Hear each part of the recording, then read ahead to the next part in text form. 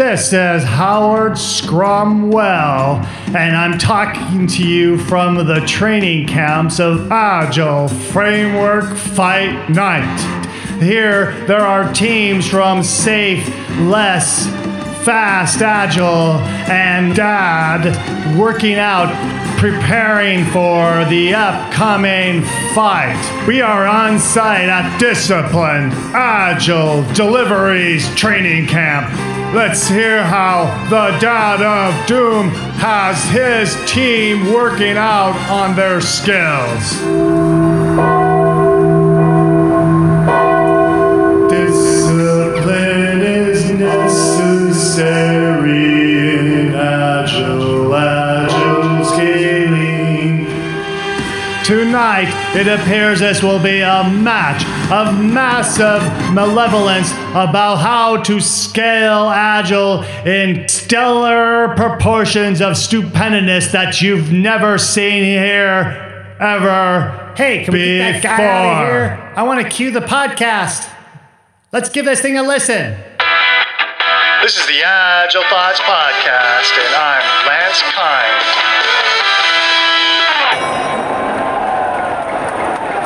Safe.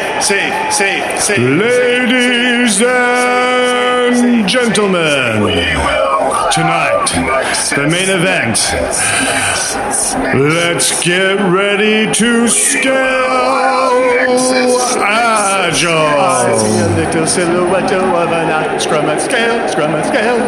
Come on, Dad. Let's go get him, Dad.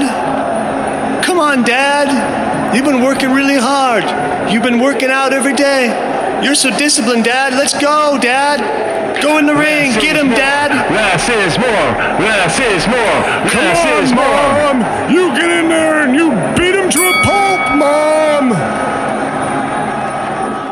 What does your framework do to teach people to continuously improve rather than simply adopt the prescriptions of a framework? That's from Scott Ambler. So I'll go first.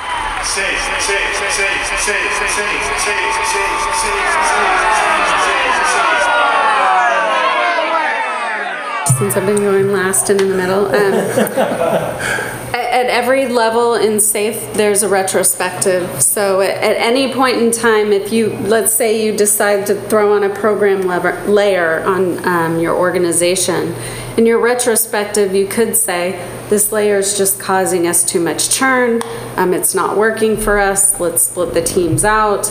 And so that's one of the things. And it's at every layer. So at your exec layer, the program layer, and down to the team. But it also has in the program increments your IP sprints, so your innovation and planning. So every time you do your innovation and planning, you have successful times to talk about how do we get better, how can we improve, what do we like about the framework, what do we not like about the framework, and you can adapt during those times. Right, nice, Widowmaker.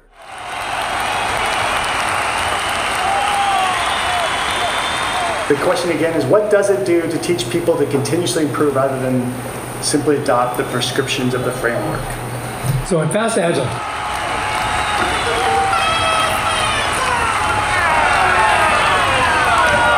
there is one event. The event is called the marketplace. The marketplace starts with a show and tell to show off the last 2-day iteration results and to talk about how those results were created, finding improvements right there, and then you go through the next parts of that marketplace event where you're going to establish your marketplace of possible things to work on, and people will say, I want to work on that, and I need you, and you, will you come work with me on this for 2 days? And they can say yes or no.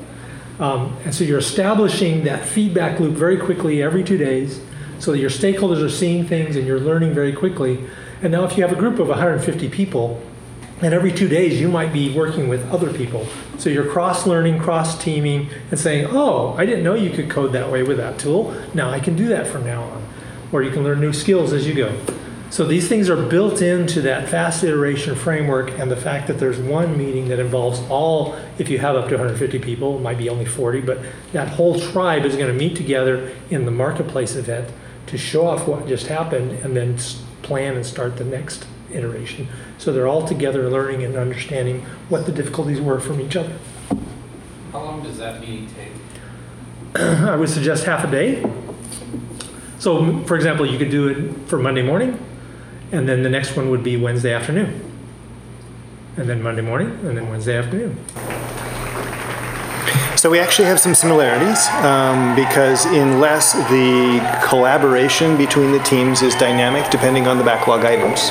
And so what you're doing at the individual level, LESS will do at the team level. There's a planning section, but after planning part one, the teams will identify maybe these teams are working close together, this team is working independently, this team is dependent on those, and so you'll have ad hoc collaboration of teams over the next iteration. So at a longer scale and at the team level, instead of at the individual level, and every couple of days, something similar happens in LESS. One of the other things that LESS does is, because to the basic question, what does it do to continuous improvement? By attempting to have a minimal set, we want to take the focus off the framework and on to how do we change our organization in order to make it more effective in product development. And one of those aspects there is to think about how the organization itself is going to change. So we're not going to take our existing organization, just layer something on top of it and call it done. We're going to look at our organization and say, are we really organized in a way, the teams that we have, is that really going to deliver the product that we want? And so LESS has this concept of feature teams, and the ideal, the perfection vision that you're going after is we have a team that's responsible for the entire product, the entire workflow required for that. And we realize any particular organization doesn't have that ideal, that somewhere back from that, maybe you don't do the actual deploy in your team. That's an example of a workflow miss. And maybe you only do a major system, but there's some other piece that's not part of your team. That's an example of not quite getting to the product ideal. We're trying to figure out where we are in each of those points and slowly move toward this ideal of each team being able to deliver an entire product end to end. And so we're looking at how we need to change the organization in order to get better at developing product for our customers. Less is more. Less is more. Less is more. Less is more. All right, so let me jump then into this one. Discipline Agile come back, and once again, we need to provide goals and guidance. So let's talk about a goal here. I need to go from Issaquah to here downtown. So that's my goal. Now, do I just jump into the I-90 and drive? Well, somebody can give me some hints, some guidance. At this time, don't go this route or whatever. So that happened constantly. The context of the work is critical. Now, we have at Costco an innovation team. This team basically is in order to identify technologies that will help us. They are in a multi-million-dollar project for international. Okay, so they have some goals, but the complexity is huge. So we have the goal that we want to achieve, and then when we go at that, we identify the guidance, and then we decide, hey, we have an exploration life cycle. This will help these dynamics are happening. So that's a clear example of different life cycle with the context. And guess what? It's not prescriptive. It's actually giving me the tools that I need to basically move forward with the execution of the work that is needed. So that's where it's the biggest difference. It's not prescriptive at all. Did I say that? No, Yes, you did. Yes, you did. So I'm hearing from Data Doom that DAD isn't prescriptive. What does DAD do to teach people to continuously improve? Well, it have the continuous improvement goal, and it's actually well defined. But one of the first things that it does is you don't have to wait for a retrospective to identify the value and things that you can improve. I don't have to wait a whole week to do that. I have a team co-located, working every single day. If they identify something that they need to improve, do it there. Don't wait. Don't tell me that I have to have these ceremonies in order to continue to improve. And that provided me those guidelines and helped me into that process.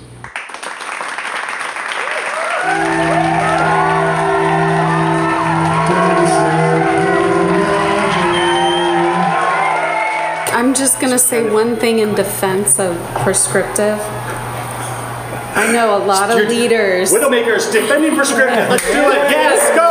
Own it. And this is the only one time, right? Because when we talk about innovation and planning with leaders, they hate it, right? So you mean you're going to take time away from my team working on my stuff to make me money? And so I actually like the prescription of it there because it forces leaders to allow the time for that. But that will be the only time that you hear me.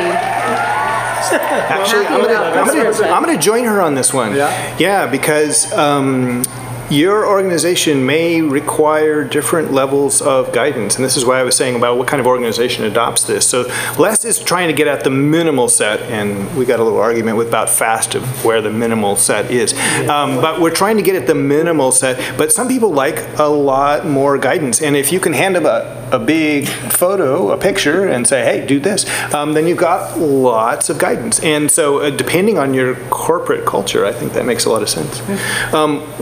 I wanted to add one other thing that Les does to help. I got like 30 seconds, I think, to help the organization continuously improve. There's this idea of the undone department, right? So our teams don't necessarily, might not meet the ideal of doing everything end to end. And so we acknowledge that, make it visible, and have a group that's actually doing whatever it is that the teams can't get done. But that makes it sort of visible within the organization that there's this that's not being met in our definition of done. And so that makes us a real obvious spot for continuous improvement as we pull that work into the teams.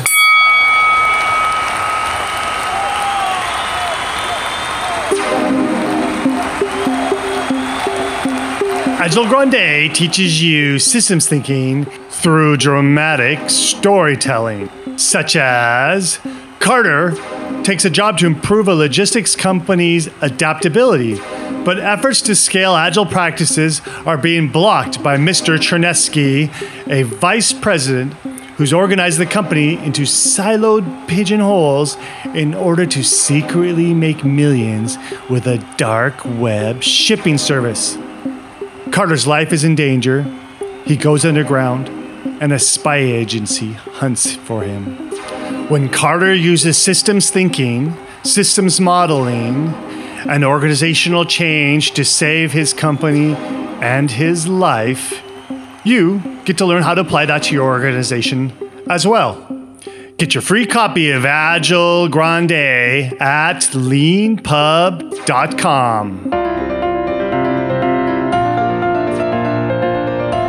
Next episode, the panel takes on the question from Sunil Srivastava of TDD Gurus, who asks, does your framework help an organization transition from a project organization to a product organization?